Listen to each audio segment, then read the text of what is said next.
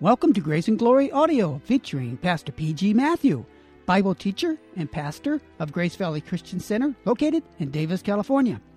Today, Pastor Matthew continues in the Bible series on the book of Romans with this message entitled, The Reign of Original Sin. If you have your Bible with you, please turn to Romans chapter 5. Now, here's our teacher, Pastor P.G. Matthew.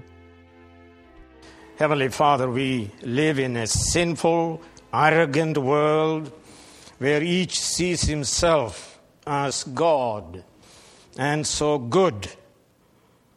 But we thank you today for the presence of your Son, our Lord, with us, the presence that humbles us and lifts us up.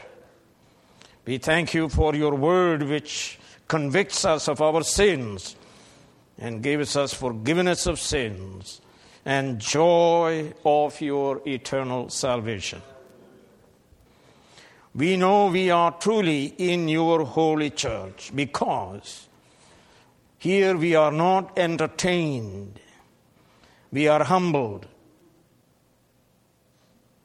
and we are raised up to God's presence, especially by the preaching of your word.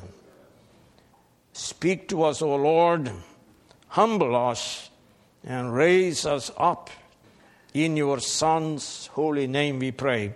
Amen. Extra ecclesiam nulla salus. Extra ecclesiam nulla salus means outside of the church there is no salvation. That doesn't mean in every church there is salvation. Thousands and thousands of churches in this country and throughout the world, you will find no salvation. Salvation is found where the gospel is preached.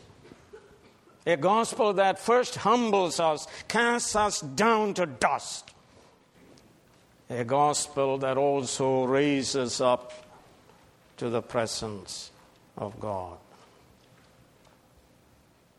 All other churches are synagogues of Satan.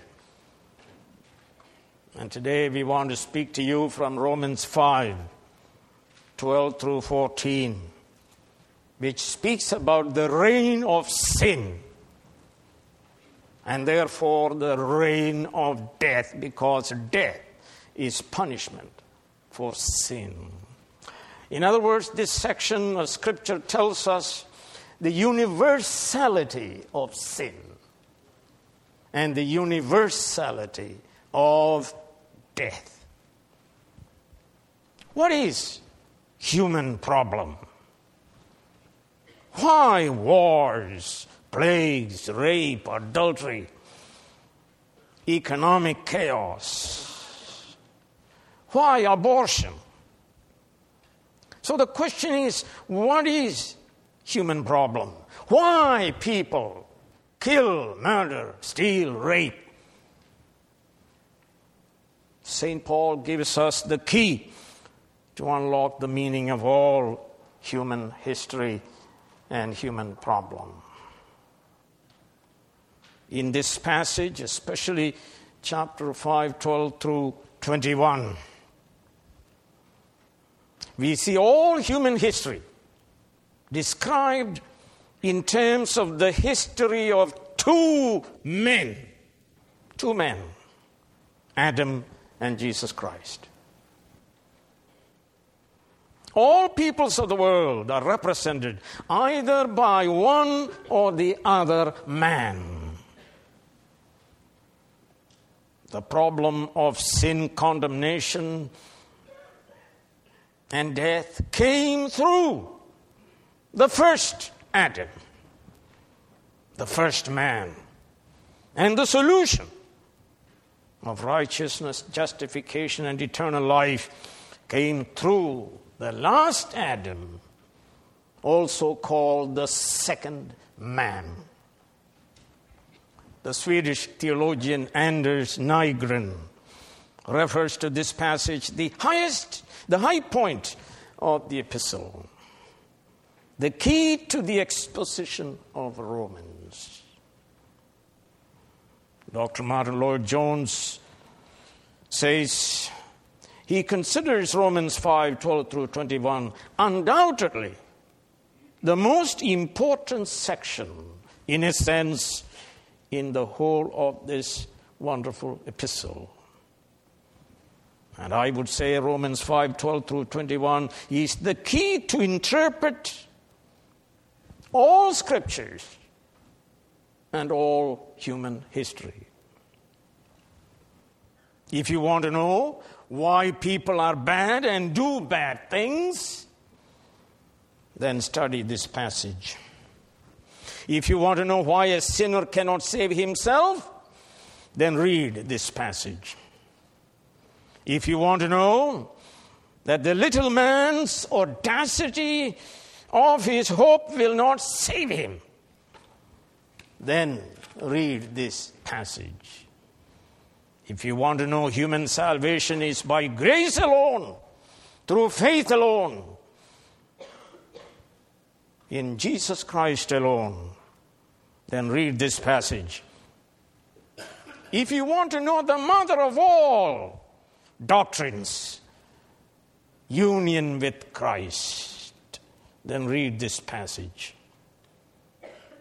If you want to be fully assured of your ultimate salvation, then read this passage. But today we shall consider chapter 5, 12 through 14, that deals with the universal reign of sin and therefore death. And so it begins by saying, therefore. And that is giving us some explanation, some reason. And look at it and understand it. Why this section? What is the reason? For the reason of all what he said so far, up to chapter 5, verse 11. If you want to know that your salvation is sure and certain, then read this section. It is especially linking with chapter 5, verse 10 and 11 in regard to our ultimate salvation. Verse 10 we read, for if when we were God's enemies, we were reconciled to him through the death of his Son, how much more having been reconciled, we shall be saved ente so es autu, in his life. How much more we shall be saved in his life. It is important to grasp Paul's reasoning if we want to enjoy full assurance of our ultimate salvation now and in the hour of your death. We are in Jesus Christ. We are in his life. We are united with him inseparably. Because he lives and never dies again, we shall in him also live forever. So the question is, if salvation, complete, full salvation is found in his life, in the life of Christ, then the question naturally arises, what was the problem? What was the problem? The problem, we were united with Adam, who sinned against God's specific command. And God dealt with him, not just an individual, but as our federal head, as our representative. So when he sinned, The biblical logic is we sinned in him. Adam sinned, he was condemned, and he died. In him, our representative, our federal head, we sinned, we were condemned, and we died. So we read in Romans 1:18, the wrath of God is being revealed from heaven against all godlessness and wickedness of men. But now we thank God. Thank God. Why, sir? Because we are in Christo, in Christ. No longer in Adam. We've been transferred from the kingdom of darkness, kingdom of death, into the kingdom of light, into the kingdom of life, into the kingdom of his dear Son. We are in the sphere of life forever and ever.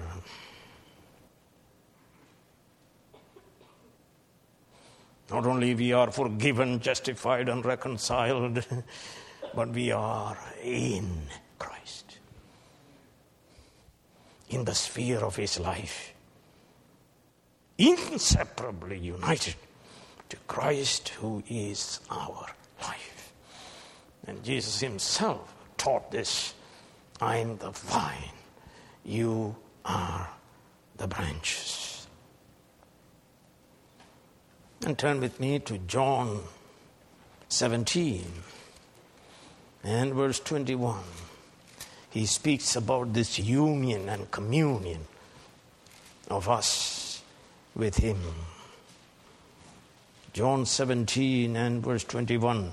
That all of them may be one, Father, just as you are in me and I am in you, may they also be in us, and so on.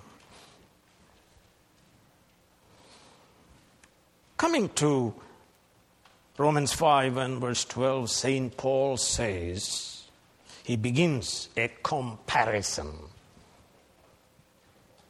As even so pattern. But he does not complete the comparison in verse 12 if you look at it. Had he completed, it would have read this way. As through one man, Adam, sin entered the world, and death through sin, in this way death spread to all men whom he represented, because all sinned in him. Even so, that's the comparison, righteousness entered the world through one man, Jesus Christ, and life through righteousness. In this way, life spread to all men whom Christ represented, for all obeyed in Jesus Christ. That is the comparison. So we see here the principles of representation and imputation. Two men representing two classes of people. The effect of each man's response to God's word, disobedience or obedience, is imputed to all whom each man represents. So Romans 5, 12 through 14 reveals representation of Adam, his response to God's specific word. What was it? Disobedience. And the effect of that disobedience is what? Sin, condemnation, and death. And number 4, this effect is imputed to all the descendants of Adam. Indians, Chinese, Japanese, Caucasians, no difference. Every human being descended from Adam. So sin, condemnation, and death imputed to all descendants of Adam. And don't get angry right now, but at the end I'll say something. It will make you happy. So just hold on. I understand your problem. All sinned in Adam. All are condemned in Adam. All die in Adam. And then, at the end of verse 14, we are told that Adam is a tupos, a type, a pattern of the coming one, the Messiah, the second man, the last Adam, through whose obedience, righteousness, justification, and eternal life will come to all his offsprings. So in this passage, chapter 5, 12 through 21, notice the word one, hen, one appears 12 times with reference to one man Adam, one man Jesus Christ, one sin, and one act of Christ's obedience. Adam and Christ are the responsible parties. You begin to wonder, hey, who sinned first? It was Eve. Then how come she is not here? The answer is what? She was not the responsible party. She was not the head. Adam was the head. Adam and Christ, I want you to understand, they are historical persons. You go to the university and ask any professor, do you believe in Genesis 1 through 3? And I would say 99.9% of people would say what? Not at all. If you believe in the historicity of Genesis 1 through 3, you are stupid, they would say. You are a fool. It is to be understood mythologically, they would say. Friends, if Adam is not historical, then there is no fall, there is no sin, there is no need for redemption, there is no need for Jesus Christ to come and die for our sins. But I don't believe what they believe. I am in good company with Jesus Christ and St. Paul. Paul believed Adam was historical. There is no other way to understand this passage. Jesus believed Adam was historical, for Jesus opposed divorce by stating, but at the beginning of creation, God made the male and female. For this reason, a man shall leave his father and mother and be united to his wife, and the two will become one flesh. He was speaking about Adam and Eve. So he believed in the historical Adam. The whole Christian position, friends, collapses if we reject the literal historical Adam. That's why we outright deny the validity of evolutionary hypothesis. So we are told through one man, named in verse 14 as Adam, sin invaded the world, meaning all people. If you read the text in the Greek language, you see sin is here personified. The sin invaded. Which means sin is a mighty force. Sin is pictured as a king in verse 21. Sin rules. Sin makes all people its slaves. Romans 5:2 is speaking not about the origin of sin, but the origin of human sin. Sin existed before Adam sinned. Sin came through the devil. Romans 5:12 gives us the true diagnosis of the world's problem. It is not lack of education, not lack of money. What is the problem? It is sin. The heart is deceitful above all things, desperately wicked. Reject this verse, chapter 5, verse 12, and you will have no clue of the problem of the world, the problem of your family, the problem of your church, the problem of your nation. And you will also be clueless in terms of the true salvation. And you'll be in good company with politicians and philosophers and academicians and unbelieving scientists and the heads of corporations. They're all fools if they don't believe in Jesus Christ and in the account given in this book. Through one man, Adam, sin invaded the world. Sin intruded. Sin came in from the outside through the door of Adam. The world God created was very good. God said so. Now it is spoiled by this invasion of sin. Paul is referring to Genesis 3. Through sin, death entered the world. And death is penal. Death is punishment. It is the punishment for sin. And here death also is personified, ho thanatos. Death also is a mighty force. It is pictured as king in verses 14 and 17, if you read it. Death comes to all sinners.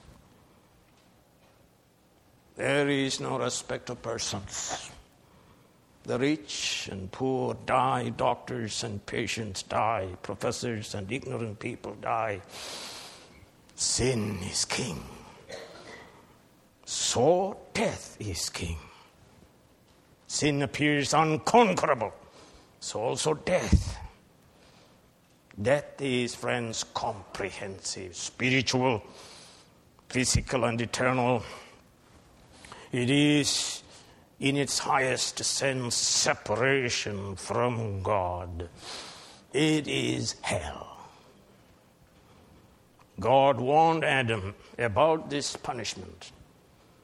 But you must not eat from the tree of the knowledge of good and evil, for when you eat of it, dying, you will die.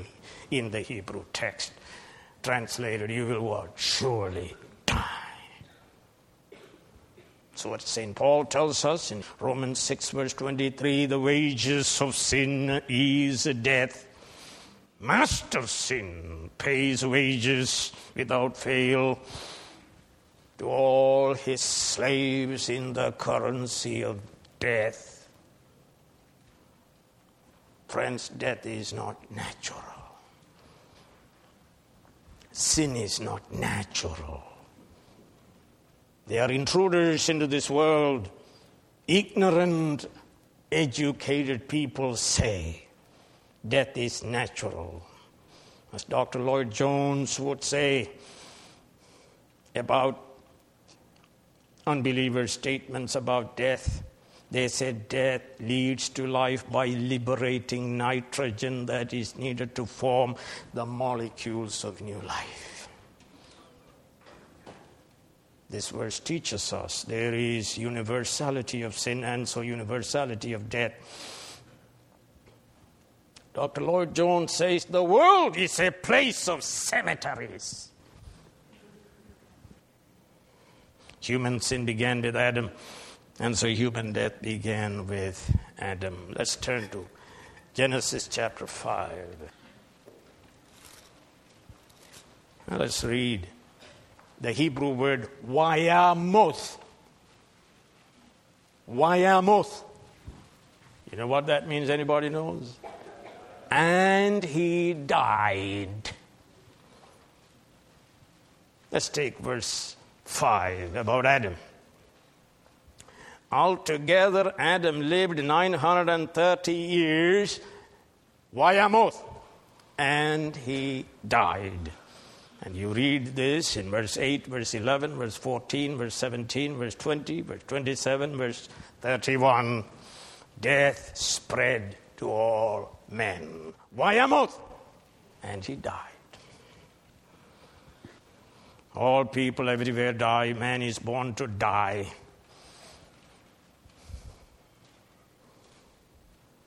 There are so many breaths you take. It is determined.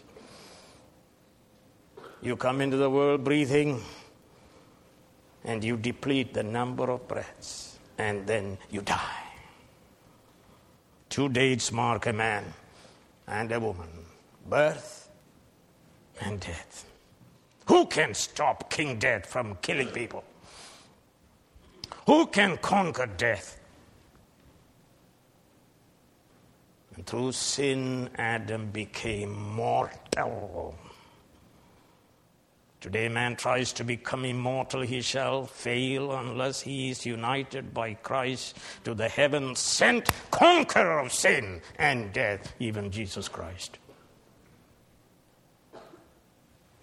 And so finally, we are told, the last part in verse 12,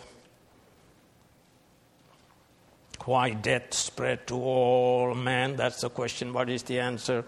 Because pantes hematon, all sinned. And we want to look at this phrase, because all sinned. What does it mean? One may say all do personally sin. It is true. Except infants. Isn't that true? All personally sin. Or some people say all have corrupt sin nature. It is true, including infants. All were in the loins of Adam, and it is true. And we read about it in Hebrews 7, 9 through 10. What does it mean, all sinned? Let me give you the correct interpretation. All sinned based on this representative principle. Adam was the representative of all his descendants. He was their federal head. So God appointed him. So the effect of his response to God's specific direct word is imputed to us. When he sinned, therefore, we sinned. That's what it is. Notice, pantes hematon, all sinned. It doesn't say all sin. All sinned. With reference to something that happened in history in Genesis 3. All descendants of Adam sinned when Adam sinned. Based on this representative principle which God uses, whether you like it or I like it. That means, friends, Adam's sin is our sin. His guilt is our guilt. His condemnation is our condemnation. His death is our death. Our sin's punishment. In 1 Corinthians 15, verse 22, we read, in Adam all die. So you ask, why? And the answer is given in Romans 5:12. For in Adam all sinned. We all sinned in Adam. Not we all sinned like Adam. See the difference? Or put it in another way. We are righteous in Christ, not like Christ, by obeying God fully and perfectly. In the one sin of one man, Adam, we all sinned. And who are you to quarrel with God, who operates on the basis of his own principles? Because all sin, not all sin, all sinned in the past in Adam in Genesis 3. Take a look at chapter 5, verse 18. Say, if you don't listen to this, you will have no hope. Chapter 5, verse 18 and 19. Consequently, just as the result of one trespass was condemnation for all men. Verse 19, for just as through the disobedience of the one man, the many were constituted sinners. Notice, in 5:12, Paul is not dealing with our many sins. That is not what he is dealing with. He will touch on it in verse 16 and verse 20, but that's not what he is dealing with here. In 5:12, he is dealing with the one sin of one man, Adam, our God-appointed representative in whose sin we sinned. He is speaking of our original sin, for which all are condemned and all must die. Professor Murray, my own professor at Westminster, he writes this in his little book, Imputation of Adam's Sin. He says, number one, notice then, you have to look at the book, the immediate conjunction between the sin of Adam and the death of all. Immediate conjunction. Number two, look at the immediate conjunction of the sin of Adam and the condemnation of all. Number three, the immediate conjunction of the sin of Adam and the sin of all. It tells you something. It is the sin of Adam is responsible for the sin, condemnation, and death of those whom he represented. One may argue there was no law. A Jew may argue there was no law until Moses. Where there is no law, there cannot be any transgression of the law, and so sin cannot be put into the account of anyone. Only Adam had a specific command which he violated. But Paul argues that the external written law is not necessary to prove the universality of sin. In other words, sin was in the world even before law was given. Sin was in the world from Adam to Moses to us. It's still working, isn't it? Sin is in the world and death is in the world, whether there is a law or not law. Death reigned on all people. Ask the question, why death reigns over all people, or simply why all people die? What's the answer? Come on, sir. They all sinned. How do you prove they all sinned? They die because death is what? Punishment for sin. So the argument is all are sinners and all sinned in Adam. Death is the punishment of sin. Gentiles who never had an external written law, they die. Why? Paul says they descended from Adam. They sinned in Adam, so they die. Koreans die, Indians die, Japanese die. And let me make this point. Infants who do not sin personally die. You see, sir, Adam should have known about it. He understood the terrible implication of his disobedience. You see, sin means you don't care about anybody. You just sin for your own pleasure. Infants die. They sinned in Adam as well, in other words. And you will see an illustration of this principle in Achan. He says, I did it. I did it. I looked, I coveted, I took. And then notice in the Greek and in the English, and they are hidden. No, Achan, you are lying. You hid it. But then you notice, not only he was killed, his sons and his daughters in Romans 7. William Barclay, a great man, he was a good exegete. Let me read what he says about this verse.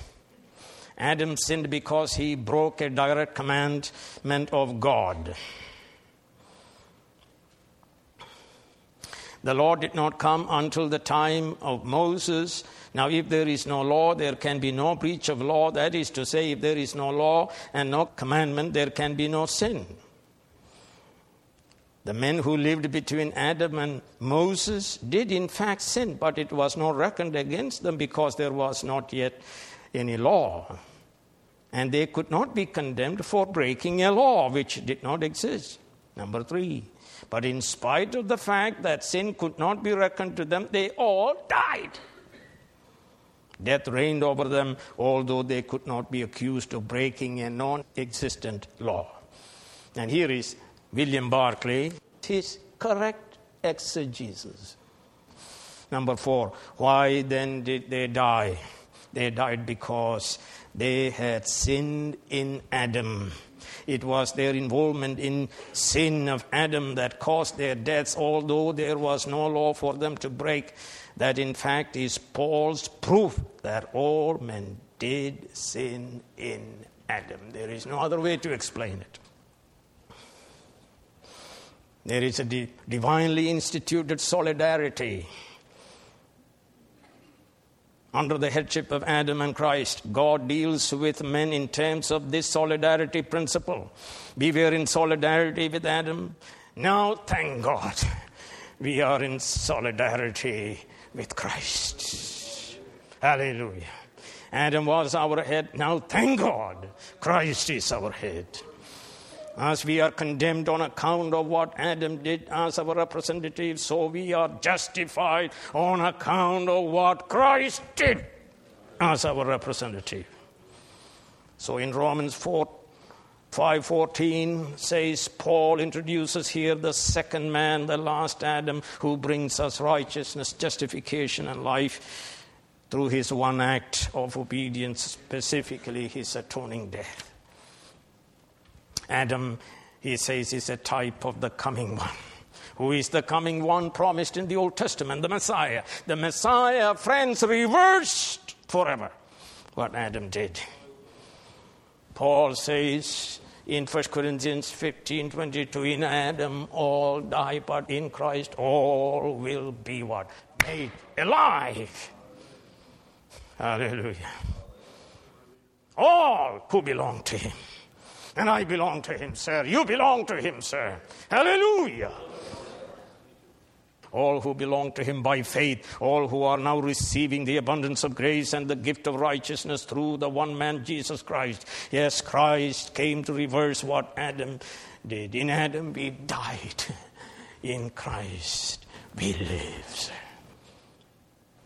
Adam has his descendants. Christ has his descendants. You read Isaiah 53 verse 10. We are his offspring. We are his children. We are his brothers. Now you say, my listeners, you say, Pastor, I do not understand this solidarity principle, this principle of representation and imputation. I answer to you, neither do I understand it. I do not understand an infinite personal God who created the universe out of nothing. I do not understand Trinity, one God in three persons. I do not understand the two natures in one person of Christ. I do not understand virgin birth. I do not understand God, man dying on the cross. I do not understand the mystery of iniquity. I do not understand grace. I do not understand heaven or hell. You may ask, is it fair to put the sin of Adam to my account? I ask you another question. Is it fair to put the righteousness of Christ into my account? Is it fair for God to justify the ungodly and reconcile his enemies? It's a good question. I don't understand it, sir. But I rejoice in the fact, once I was in Adam in his sin and condemnation and death, but now, thank God, I am in Christ, in his righteousness, in his justification, and in his eternal life.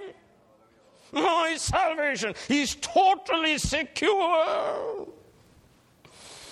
I don't understand it all, but I am rejoicing all the way to heaven. So, friends, those in Christ, rejoice with me all the way to heaven. And then we will ask him all the questions. And if you are still in Adam, I say to you, repent and receive the abundance of grace. And you'll be transferred from Adam to Christ. You will be justified. And you will receive eternal life. And then you will sing the praises of God. Bless all of us, we pray. In Jesus' name, amen. You have been listening to Grace and Glory audio of this message entitled, The Reign of Original Sin. Come back soon for more transforming Bible teaching from Pastor P.G. Matthew.